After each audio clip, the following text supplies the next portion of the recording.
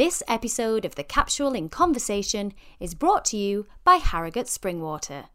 Famous for its waters since 1571, Harrogate is Britain's premium natural source water.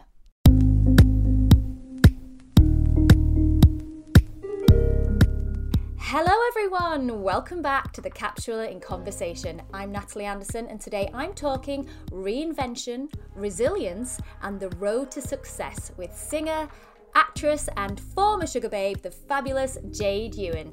So settle down, turn us up and get ready to join in with our conversation.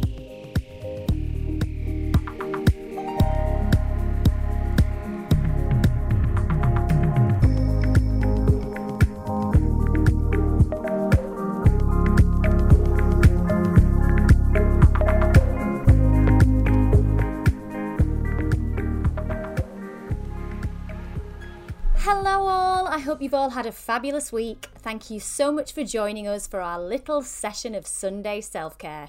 As always, it's wonderful to have you with us. I have to say I am very much enjoying the routine and boundaries that September brings. 9 p.m. cups of tea in bed, early starts and hearty dinners all make for a good working week. And my lovely guest today is certainly not work shy, having been in the entertainment business since she was just a child. She's appeared on our TV screens, the West End stage, was a member of the Sugababes and is now taking on the role of Mariah Carey in Netflix's Luis Miguel. She's the super talented and super lovely Jade Ewen. Hi, Jade. Hi. Oh, that's a nice intro. I was exhausted listening. Yeah. But that's what I mean. You've done so much. So thank you so much for being with me today. Even though I'm like, how's she got time? Oh, it's a pleasure. And you obviously worked with my other half and he's spoken so highly of you. So I'm very honoured to be here today. Thank you for having me. Oh, thank you. For those of you guys, I worked with Dan, lovely Daniel, in a film that's coming out next year, actually. So that was a huge film. Yeah, kind of. She's playing it down, guys. Yeah. This isn't about me. This is about you. And as I said already, you've packed so much into your career, including playing Jasmine in the West End production of Aladdin, representing the UK in Eurovision, being in one of the biggest girl bands in the world, and are now set to take on even bigger challenges. I mean, do you actually feel like you're kind of only just getting started? Yeah, it's funny you say that because honestly, you probably feel the same, right? You have goals and things that you aspire to. And so along the way, I've been appreciative of every single thing that's led me to this point. But I've always sort of felt like, yeah, but I haven't done it yet. Do you know what I mean? So it's always been like, okay, cool, but it's on the way to the big goal. So I feel like in more recent years, I've sort of found my footing and my rhythm. And this is a new venture for me, doing screen work on such a huge scale. So very much it feels like the start, the beginning of the journey. Let's see what happens. You're only 33, but yet you've done so much. Was performing what you always wanted to do? I always knew. I remember being maybe like 4 or 5 and just being like, yeah, I'm going to be on stage. And that was just normal to me. I had a very clear idea of what my future looked like. I remember being in school and anytime there were like show and tell sequences, I would be doing songs. Teachers would say to me, yeah, but maybe you should pay a bit more attention to like your maths. And I was like, oh, I don't need it. I'm going to be on stage. Who needs maths? So yeah, it's always been a goal. And where was that though? So what were those early inspirational things for you? Was it the television, music? What was it? This is what's so crazy about this new chapter that I'm facing, right? So to give you a bit of a background, my parents are visually impaired. So many people know that, but if you didn't know, they are. So although I had TV on in my household, music really was the main source of entertainment for us. And my dad in particular, who's completely blind and has been since birth, is so deeply moved by music. He just loves it. So I always had an interest in singing, and he was always so supportive of me singing because it was something that we could share in firsthand without me having to describe, okay, this is what's happening on the TV now. So my very first CD that I ever owned was Mariah Carey's. It was the Daydream album. Oh. And back then in the CD sleeves, they used to have all of the lyrics written out, like tiny, tiny lyrics. And so I would listen, to the words, but I was also learning to read, at the same time. And I just thought she was the most beautiful woman I'd ever seen. I was like, I just want to be like Mariah Carey when I grow up. So, my childhood was challenging because of things that happened in terms of my role I had to play with my parents and the area I grew up in and lots of things. But Mariah Carey and singing was always my thing that kept me happy and gave me a reason to just look forward to the future. And I always used to feel like this is fine. Like, I'm not going to stay here. So it's all good. This is all just preparing me for what's to come down the line. So anyway, flash forward to all these years later now, I couldn't believe it, because when I auditioned for the role of Mariah in Luis Miguel, I wasn't told that it was for that part. They just secretly put on the thing. It was like pop star. And they'd said, oh, it was a Latin American show. It's a big deal over here, but you would never have heard of it. Don't worry. And so I kind of this is during COVID as well. So we're doing self-tapes from home, which is a whole other thing. So I'm there trying to figure out the camera and all of that. And I've got the script, and I sort of I did it and didn't really think much of it. And I should have twigged at the time, but they said, oh, would she mind singing a snippet of this song by Mariah called My All? But it's I love that song. Yeah, isn't it beautiful? I've always loved it as well, and it's beautiful. But I thought they went with that because it had the Spanish feel. So I didn't know that it literally was to play her. And then of course when I find out, I'm like, I just can't believe how life comes full circle. Like, in hindsight now, I kind of feel like everything actually was preparing me for this role. But I really wasn't aware of it as I was going through it. So it's very exciting. I mean, what an incredible thing for you as well, as you said, to share those moments with your dad as well. That is just, oh my God, that just really gives me chills. And that, I don't know if maybe I'm speaking wrongly or whatever, but because, you were acting as a caregiver at such a young age and going into that fantasy world of Mariah, do you think as well it was so much of that kind of escapism, perhaps, that you were in there with her? Absolutely, because when you're a child, I don't think you really you obviously don't process what's going on, but I do have distinct memories of sort of going into school and knowing I was very different. My dad was the only dad who had a guide dog walking me to school, and people, it's fine, but people used to make fun of the fact that when they would see us walking to school, my dad, the pace of his walk was set very much by the guide dog. So the dog would be walking quite fast, and as a little girl, my legs are smaller, so people used to laugh. They'd say they'd always see us coming because I'd be running to try and keep up with my dad and the dog. So there was just things, that always made me feel different.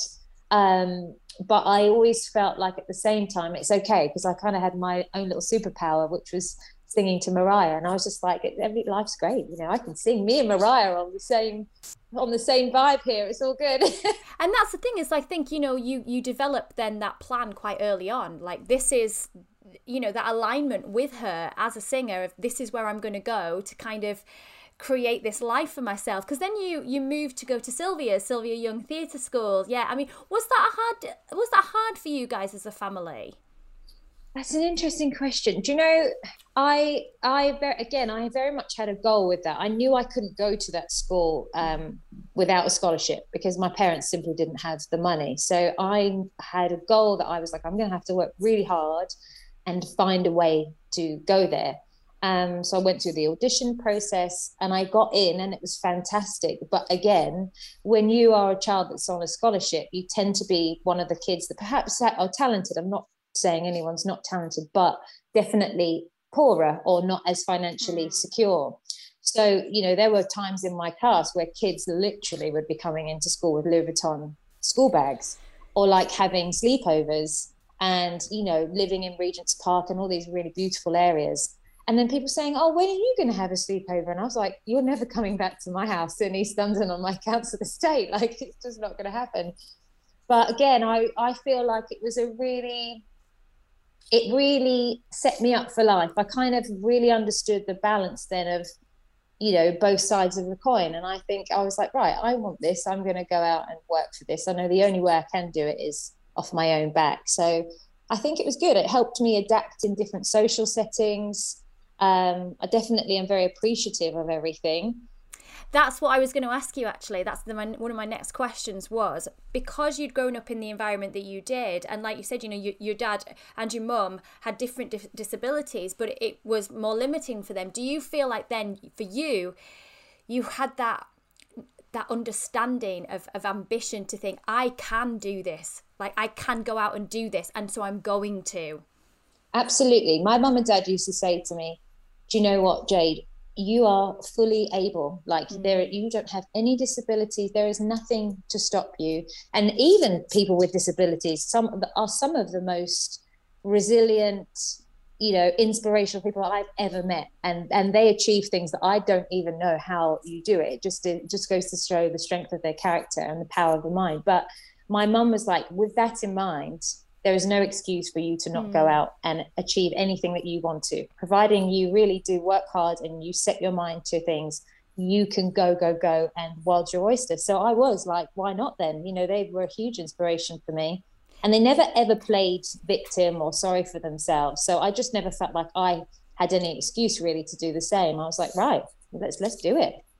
And I think that's incredible. That's why I was interested in asking you that, because I felt to myself as a young girl, you know, you landed the role of young Nala in the West End production of The Lion King at 10 years old, and you've got to have some balls, shall we say, you know, to take on those roles at such a young age. You're going out to 2,000, 3,000 people live every night. And I mean, I suffer terrible from anxiety, and even did as a child. And it's tough to go up against, you know, out on that stage and really deliver and perform. But I was interested to ask you those questions purely to think, that sense of responsibility as a child, or just live life to the full and, you know, go out there and sell it to that audience. I mean, you know, tell me about that experience as a young kid. Do you know what? I think that you're better equipped for it as a young child in a strange way, because you haven't realized the scale of everything. So for me, it was fun, and it was make believe, and it was pretend, and I was all wrapped up in the movie. I loved the Lion King film, so I was just like, yes, I'm getting to do this for real. And there was a distinct moment of singing my solo on stage, and for the first time in my life, hearing an audience clap in response to the end of my song. And I was like, oh, that's so crazy. And I was like, I love this. I want to do this forever. But as I got older, you become more self-aware, and you care more about how you come across and what people think of you. I think that was then the challenge. And I'm still kind of working on that now. When you talk about anxiety and perhaps bouts of stage fright, I never experienced any of that until about 3 years ago. So I kind of developed anxiety out of nowhere. It was a very small, insignificant moment that became everything then going forward in terms of my performances.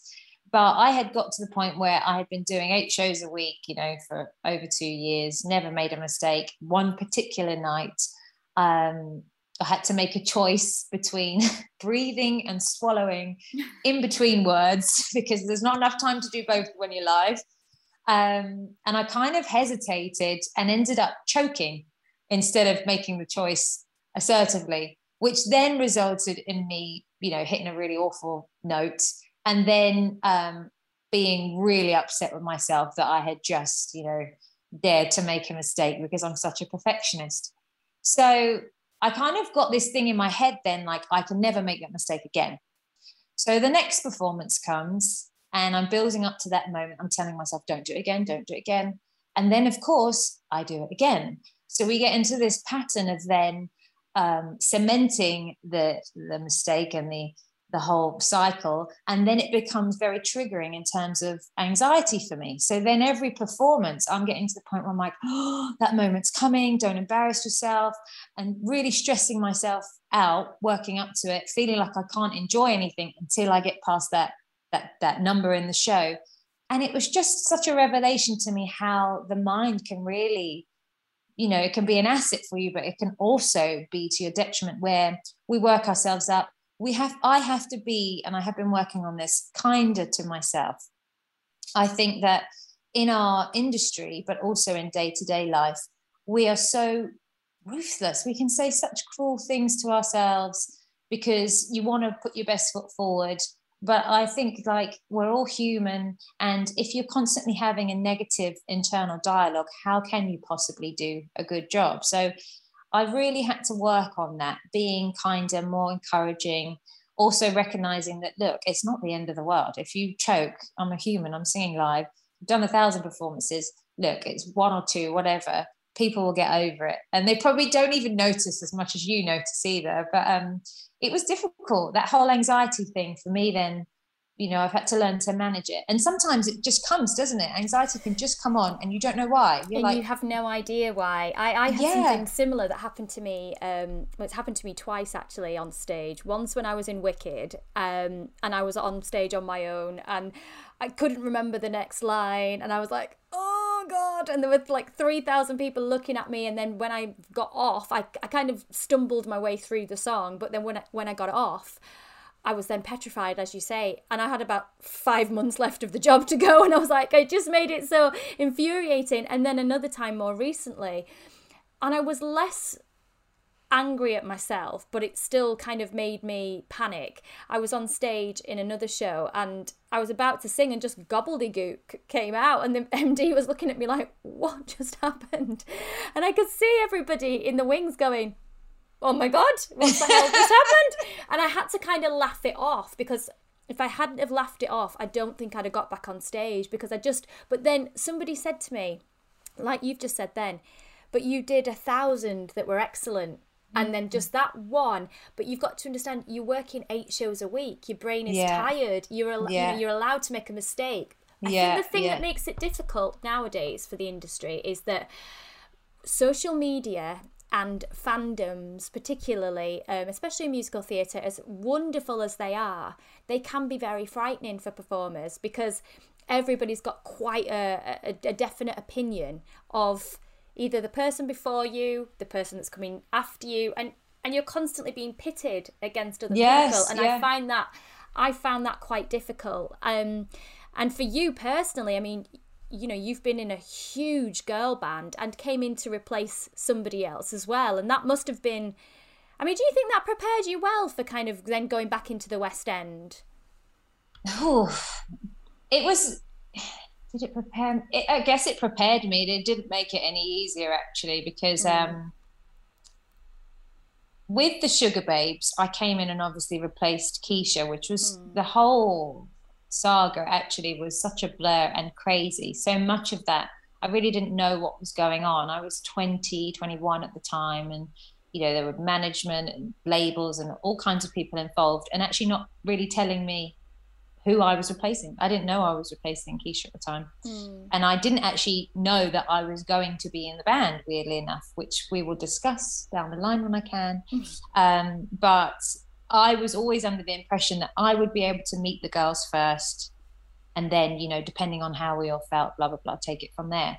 So when flash forward to when I ended up being in the band, suddenly it was like everyone had this really strong opinion of me. There were so many statements also made about race, which was difficult, I have to say, because I had never really focused on race because of my parents having visual impairments, right? It is the last conversation that ever comes up. It's not relevant to us. So I'm from a mixed race family. My mum's Jamaican and my dad's family, well, they're Italian, but they were born here. So I've always known I was mixed race. But when I came into the band, suddenly, again, like you said, on social media, it's like Twitter's just kicking off then. There were so many messages, and the main focus was that the presumption was that I was brought into the band because I was lighter, because for some reason it was like more desirable. And I remember being so upset, not just for me, for Keisha. I thought, what an awful thing to read. I doubt very much that she believed it. I hope she wouldn't have believed it, but I just thought, gosh, that's so sad that people are making these kind of assumptions, literally comparing us in such a brutal cruel, ruthless way. You become open to so much. And my own parents were in the firing line then, because people were making comments about their disabilities. It was just really difficult. I remember being in the back of a taxi at the time, and luckily the driver had no idea, but he put the radio on, and they had this whole debate on the radio about the new Sugababes member, and I'm listening to it in the back of the car, people calling in with opinions, and I was like, I don't know if I want to do this. You know, I just wanted to sing, and singing used to be my happy place. So now all of a sudden, you know, I'm really having to hear ruthless, unfiltered opinions about me as a young person when I haven't really figured out who I am yet, and try not to take it on. It was really difficult. But in answer to your question, with theatre, there's still kind of, you know, with theatre, unfortunately, there is a culture of everybody's constantly in competition with each other. For example, you have to compete to get the job in the first place. You're up for judgment, of course, like there's panels in your finals, and in every round people are literally eliminated. But even when you get the job, even if you originate a role and there is no comparison to anybody else, you still have understudies. And for example, your understudies can only get on if you're sick or unable to do the job. So not that anyone is cruel or like actively wishes you harm, but there is always this feeling of you can be replaced, and there's always someone to step in and fill your shoes. So I think that's why you're also more highly critical of yourself if you make a mistake, right? Because you're like, there is no room for mistake. I've got to get it right and get the job done. And again, it's all about navigating that, but being kind to yourself at the same time. And what does that look like for you? Like, how have you now at this point where, you know, where you've arrived to this place, having gone through, as you mentioned then, you know, some really difficult, challenging moments in your career as a woman, as a performer? How does it manifest itself now for you to be able to be kind to yourself and go on stage and perform? How do you do that? You know what? I took 2 years off. I just got to a point where I was like, I'm not enjoying this. And everything I thought was important to me ultimately didn't make me happy. And I really had to have a look at why. Like, what is it that would actually make you happy? What's your idea of happiness? And that's only something you can answer and figure out for yourself. But my main thing was, and it sounds really cheesy, is that I just didn't have any love for myself. And I kind of pinned happiness and worthiness on all the things I would achieve rather than Jade, the person. If you took away my job, did I feel like I was of any value as a person? And I didn't, if I'm being honest. So I started doing a lot of meditation. I started reading. I've read so many books. Affirmations. I'm obsessed with crystals. I always have been anyway. And I kind of just spent a lot of time on my own, working on myself, really. That's it. And I think I can say I've come to a point now where I don't want to hear bad things about myself, but ultimately it doesn't matter, because I know what I bring to the table. I'm not seeking approval from anyone else. And if you do think that what I do is great, then that's lovely. But if you don't, that's fine. Like, you know, you've got to have enough self-worth without waiting for everybody else to tell you you're good enough, because you'll be waiting forever. I think that's the point. So yeah, and it's something that everyone has to work on for a long time. I can't say I'm 100% there, but I'm definitely now looking at life going, yeah, these opportunities, Luis Miguel, fantastic. And I know I will be compared, of course, to the real Mariah, which, by the way, there only is one Mariah. So I'm the first person to say that. But, you know, whatever. I've been given the opportunity for a reason. So I'm like, well, I'm worthy of it, and I'll just do my best. And then when that job's over, there'll be something else. So. And don't you think so much of it is about taking the power back? Like going, you know what, I'm taking my power back. I've given you all my power for so long to judge, to do this and to do that. And now I want to now take it back for me. And actually, I own my own power. Exactly. And that's the thing. You do have the choice, right? I had to realize this, that, you know, you can't control what other people say to you, but you can choose how you respond to it. You actually can. And it's quite a difficult thing to get your head around, but they only have the power if I give it to them. So you know, where they say where attention goes, energy flows. If you start, you know, buying into that, feeding negativity, fear-based, all of this stuff, it just breeds more of it. And I just thought, I got to a point where I was like, you know, if anyone gives me hate, it's actually not my problem. This is coming from a place of pain and perhaps lack. And that's not a judgment. It's that we're all got things going on. So it's not really about me. That's them trying to work through whatever they're working through. And perhaps something about me triggers them, reminds them. But that's kind of their journey to work out. And you just got to keep it moving. Because otherwise, you know, if we're looking around going, oh, please like me, you know, like I said, it's just a miserable existence. And it is so draining as well. I mean, I think so much of it is about setting healthy boundaries for yourself as much as anybody else, you know, to say, okay, I'm going to start saying no to things and own the no, like really own that no and say, no, I really am committed to saying no. I'm not saying it and now going, ah. I'm really committed to it and owning that. And then also kind of having that thing of, you know, being strict with yourself on things like social media, because comparison inevitably comes in, you know, and it does. And, you know, just in terms of like your crystals and all those, you know, your meditation, you know, just tell me a little bit more about the things that you find those kind of practices bring to you, and how, again, what that looks like, just so that anyone else who's interested might be able to kind of hear a bit more about. Okay, so this is something I love. I could talk about all day long. But with crystals, I was drawn to them as a small child because I thought they looked pretty. And to me, they were like treasure, you know. So I liked the idea of that. And I remember going down to the seaside to visit my grandparents, and they had lots of these kind of shops of crystals and incense and all these beautiful things. So I naturally just would gravitate towards them. But as I kind of got older and I got into meditation, and the meditation came about because of the anxiety, it was becoming so crippling that I felt like I couldn't get through a day without doing at least 2 meditations a day. It was, you know, I feel anxiety in my stomach area, so it would become a physical pain for me. I remember hearing somewhere that you could use crystals to amplify energy, or, for example, they all have different properties. They all radiate at different frequencies. So they align with, we have chakras. So if you don't know, we have different energy centers in the body, and they are all connected to different things. And when you are sick or ill, you often find it stems from the psyche, that it manifests in the body in a physical way when you've had some kind of trauma or upset. So anyway, there are crystals that can align with certain energy centers. I started to then use a citrine, because that's the orange crystal that deals with where I feel anxiety and pain. And interestingly enough, when I would look into it, that energy center is all about feelings of worthiness, self-love, courage, but it can also be the center that you tap into to manifest abundance in your life.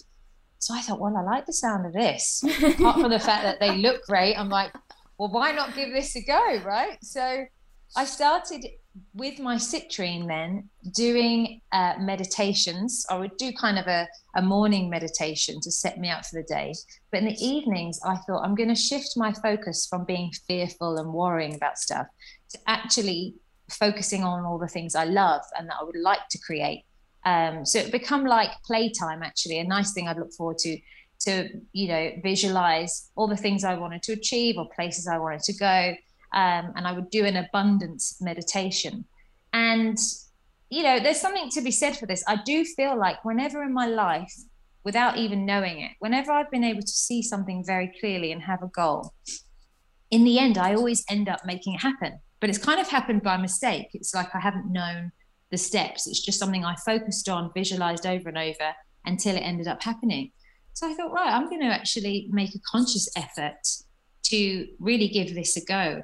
Then you can tie in things as well, like affirmations, and you can then really go for it, you know, with like crystals, meditation, affirmations, visualization, all of the stuff. But I really feel, you know, I love it. It brings me joy. I found that even people who don't necessarily believe in it, whenever I've spoken about it and shared it, you know, friends have gone, oh, do you know what? I quite like the sound of that. So I might just buy a little crystal myself. And funnily enough, I first told Dan about it when we were on Aladdin. And Dan in the first year was in the ensemble. And he said to me, I would love to be a principal on the West End. And I said to him, well, you need to get yourself a citrine. You need to get this stone of abundance. And he was like, oh, all right. So we went to a crystal shop and he chose it. And he said he made a point of every day picturing himself in the costume with his name on the plaque. He did this every day for the rest of that contract. He ended up auditioning and he took the crystal with him. Well, he gets the job. He ended up then the next year being Cassim in Aladdin as a principal, made his debut. And he now always carries his citrine, he kisses it and he's like, oh, this was it, this helped me. So I think, yeah, even if you don't believe in it, if you send out good energy and you have a focus, it can be a really useful tool. And for you, as you said, with that focus, you know, that's really led you to this new place now in your career. And I think it's funny with performers because we'll both know this. In the entertainment industry, well, for me, I used to just try and do everything when I was young. That's kind of what it encompassed, everything. But for some reason, in the UK especially, if you then try and step aside to do something else or do something else, you naturally come up with a lot of criticism, it seems, and there's a period of reinvention that has to happen. And would you say that this is a period that you're kind of entering now, maybe not a reinvention, a realignment with like your screen work and moving into the area that you're in now? Yes, absolutely. It wasn't a deliberate thing, but I think you're right. I think when I was younger, I just did it all because it would, bring me joy. And I went to Sylvia Young, so we had to learn everything there as well. And then because the entertainment industry is so tough, you kind of just take any job that comes initially. You're like, I just want an in, whatever it takes. But it is frustrating when you have, over the years, developed skills in multiple areas within the entertainment industry, but for some reason we're limited in the eyes of whoever it is, that we can only do one thing. You're known for that one thing now, so you can't be good at anything else. But again, I've kind of just gone, well, I'll show you. I can't have somebody tell me what I can or can't do. I'm the only person allowed to do that. So yeah, I think that taking that time out and actually just having a moment to figure out who I am has now helped prepare me for this next chapter. It's like you have to have a very clear idea of, like I said before, your own happiness and self-worth. And then, I kind of now just see it as like, if it flows and it comes to me, fine, but it's not the be all and end all. I'm not waiting for those opportunities to validate who I am. So yeah, I feel much more relaxed, more free about the whole thing now. And, for where you're at now, what would you tell your 21-year-old self, the one that was kind of heading off into the band and, was probably about to walk into something that was really quite volatile, I expect, at that point in your career? What things would you wish to tell her? I think actually not to let everybody else tell you who you are. When certainly in the music industry and in a band, they had an idea of what their brand looked like, and I had to fit into that. So I took that on as my identity, when in actual fact it wasn't me. And everybody has a different version of you whenever they meet you. Nobody actually knows the real you. They can't possibly know every aspect of you.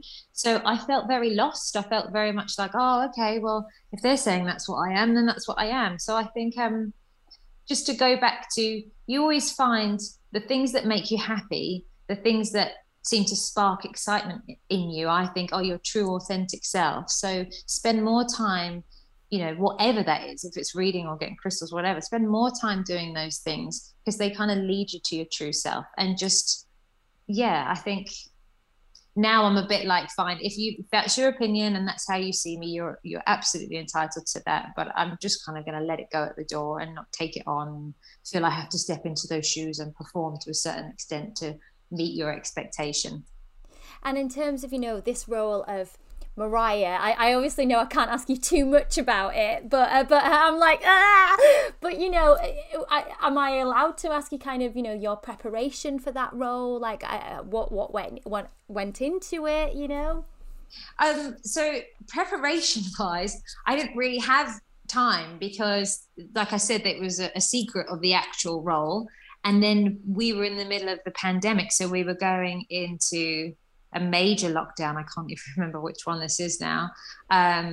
So it was all a rush to see if they could get me out I had to film in Mexico City. So it was all this frantic rush. I think I had 3 days notice, and then I was on the plane.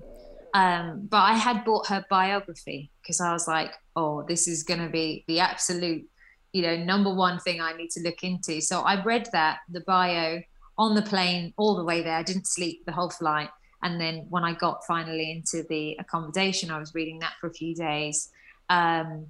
But yes, I guess the only other thing I can say is that I initially was told that she might not be called Mariah, that we might be basing it on Mariah, but she would have a different character's name. So it wasn't important to necessarily mimic her, and that the goal and the focus was to make her a real person, because of course the performer that we see isn't necessarily Mariah behind closed doors. And actually reading the bio, really made that apparent. So much of her bio I could personally relate to because of some of the references she makes to her childhood, growing up as a mixed race woman, being in schools where she was one of the poorer kids. There was so much of it that actually resonated that I felt like, okay, this gives me the freedom to not overthink this, because it's quite a daunting prospect. But I was like, I know this truth because this really has been my life, okay, in a different country, and on a smaller scale, but I do know what it is to experience these things. So all I have to do is approach it, from the perspective of Jade. And she just happens to be this absolute icon. So yeah, that was kind of the majority of my preparation for the role before I got onto set. But yeah, it was a whole other thing on set because I'm then dealing with a director and a crew that their first language is Spanish. So, this was a new experience. And then, of course, we're in the middle of the pandemic. There's masks and COVID restrictions. And that's a brand new thing anyway, being on set with all of those restrictions. So the whole thing was, a massive learning curve, but a wonderful experience. And I'm really excited for it to come out and for people to finally see it, because it's been ages. And was there one moment where you thought to yourself, like, with all the things, like you said, you've hit so many peaks in your career and you've, achieved incredible things. Was there a moment still though when you were like, this is mad and I'm Mariah Carey? Yeah, the whole time, to be honest, I was just like, oh, what am I doing? And it was exciting and terrifying, like equally, but it was coming from a different place now, because it was like, trying to understand the scale of this project is really hard, because it's a huge, they said it's their biggest show in Latin America ever. And in their first debut season, I think the viewership was 60 million, which is like the same figures that Queen's Gambit and Bridgerton, those kind of numbers. And that was just in Latin America. So Luis Miguel is actually a superstar over there. He's kind of like their equivalent of Elvis, and he's had the most incredible life, but been very private about it. And there's been quite a lot of trauma and devastating things happen. But he decided that he would give permission to do a show on his true life story. So this chapter of his life with Mariah has always been something that the fans apparently have really wanted to know about and have anticipated, but have never been able to find out very much, because there isn't much. Even in her bio, there's like 2 pages. I was like, oh, I could have done with more on that chapter, Mariah. So yeah, it was like, and they all kept saying to me, oh gosh, you wait till this show comes out. I don't think you understand, because I hadn't even heard of Luis Miguel over here. And I'm still yet to really see, the scale of it. But I started as I was around the set, seeing the kind of production value and scale of everything, going, okay, this is kind of a big deal, isn't it? And did any of those nerves and self-doubts, and anxieties, did any of that creep in while you were out there? And how did you manage it if it did? Do you know what? No, not really the anxiety or self-doubt. Like I said to you, I felt like I got myself to a really positive place. But one thing I really struggled with was night shoots, because I had done a couple of night shoots over the years here in the UK, but we would never work to the hours that they would in Mexico. So I had a week of night shoots where we were literally going until 5, 6 a.m. in the morning. And then I'd be going back to the apartment, and Mexico City is a really noisy, vibrant place. So, you know, you'd have people selling things and screaming through megaphones at 7 a.m. So I'm trying to sleep when the world's coming alive. And then on about day 3 of going in to do the night shoots, I just remember just feeling like I couldn't even string sentences together anymore. I was so tired, and trying to do an accent as well. And of course, there's quite a lot of like improvisation the director likes to do. So you're really having to be quite sharp and quick thinking, and having sleep debt is no joke. So that was tough. That was really, really tough. And I think that was the first time I kind of ever really experienced insomnia, to be honest, because then you get in the panic of needing to sleep. And that was, yeah, very stressful. You know, as you've just said then, you know, the scale of this and how big it's going to be, 60 million in just Latin America. I mean, how are you trying not to think about those things and the scale of it now, and just kind of crack on with life over here and just like get on with it really, and enjoy some downtime, I suppose, before that thing happens? Because you get told, don't you, it'll be a big machine, and all of a sudden you're like, oh, are you just now trying to enjoy this time that you have now before that happens? Absolutely. And I mean, maybe this is naive of me, but I really don't know what to expect. And because it's not part of our culture here, I don't know if here it will be such a huge thing. But that being said, I know Mariah is an international superstar, so perhaps it will be. I really don't know. But I've kind of just gone, look, don't think too far down the line. Don't have any expectations, because this is one thing I've learned in life, that things never go the way you think they're going to go anyway. So just, you know, ride the wave and take it one day at a time, and just have fun and be happy. So that's been my main focus, really. Be taking my sausage dogs out for loads of walks in the park. I've loved that. And yeah, just eating well, hanging out with Dan, and yeah, loving life, seeing my friends and family again now that COVID is finally, hopefully, the worst behind us. Looking forward now, and kind of how this happy life that you've created and that you've worked really hard on, and you know, you can see that already, and kind of even just in our chat, the things that you've overcome and the chapters that you've overcome.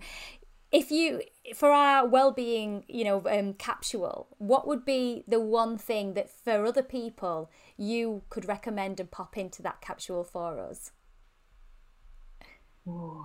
So there's 2 things actually based on our conversation. Number 1 is I love the app Breathe, and that is the meditation app that I was talking about, and it's spelt slightly differently. So it's BREETH.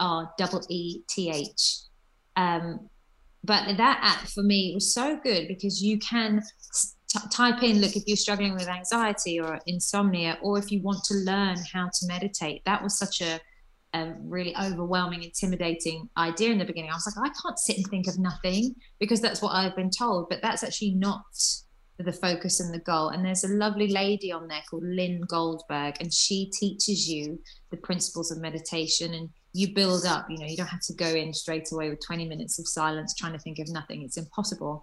So I did a step-by-step thing with her, and I love it. I absolutely love it. I think it's changed my life. And I used to I heard Oprah Winfrey and all kinds of wonderful people saying they swear by meditation. And I used to think, well, if they've got this going on, it must be for a reason. So, but it has. It's absolutely changed my life, and just given me a tool then in engaging in any kind of exchange, to just take a step back sometimes, to not so quickly become emotionally, invested, and just observe it for what it is. And I think it really puts you in good stead to deal with pretty much any challenge that you come up against. But the second thing, it's very difficult to narrow down. I was going to say a book, but there's so many books that I love. But there's one particular book called The 7 Spiritual Laws of Success. And it's obviously only 7 chapters. It's not very long.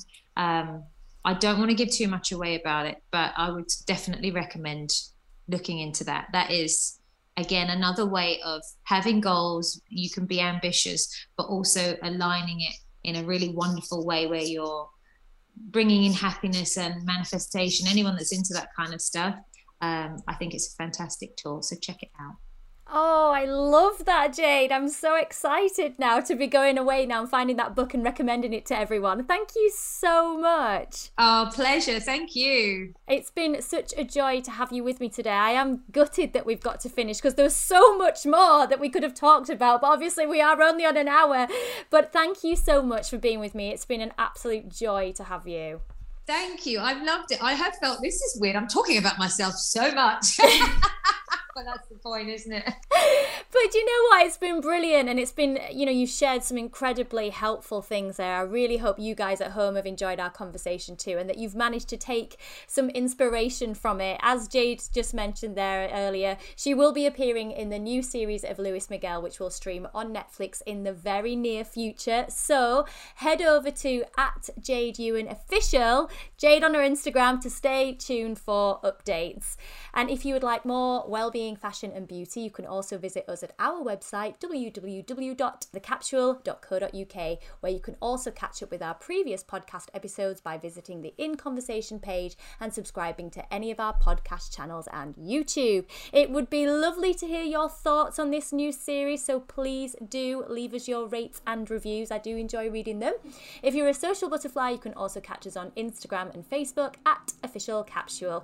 I will be back next week with another very lovely guest, but today all that's left for us to say is goodbye. So goodbye from lovely Jade. Bye. Thanks for having me. It was an absolute pleasure, and goodbye from me.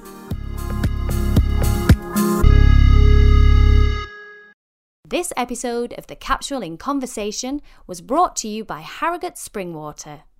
Bottled at source, Harrogate Spring offers a pure, refreshing taste with a delicate blend of naturally occurring minerals and electrolytes, perfect for healthy hydration.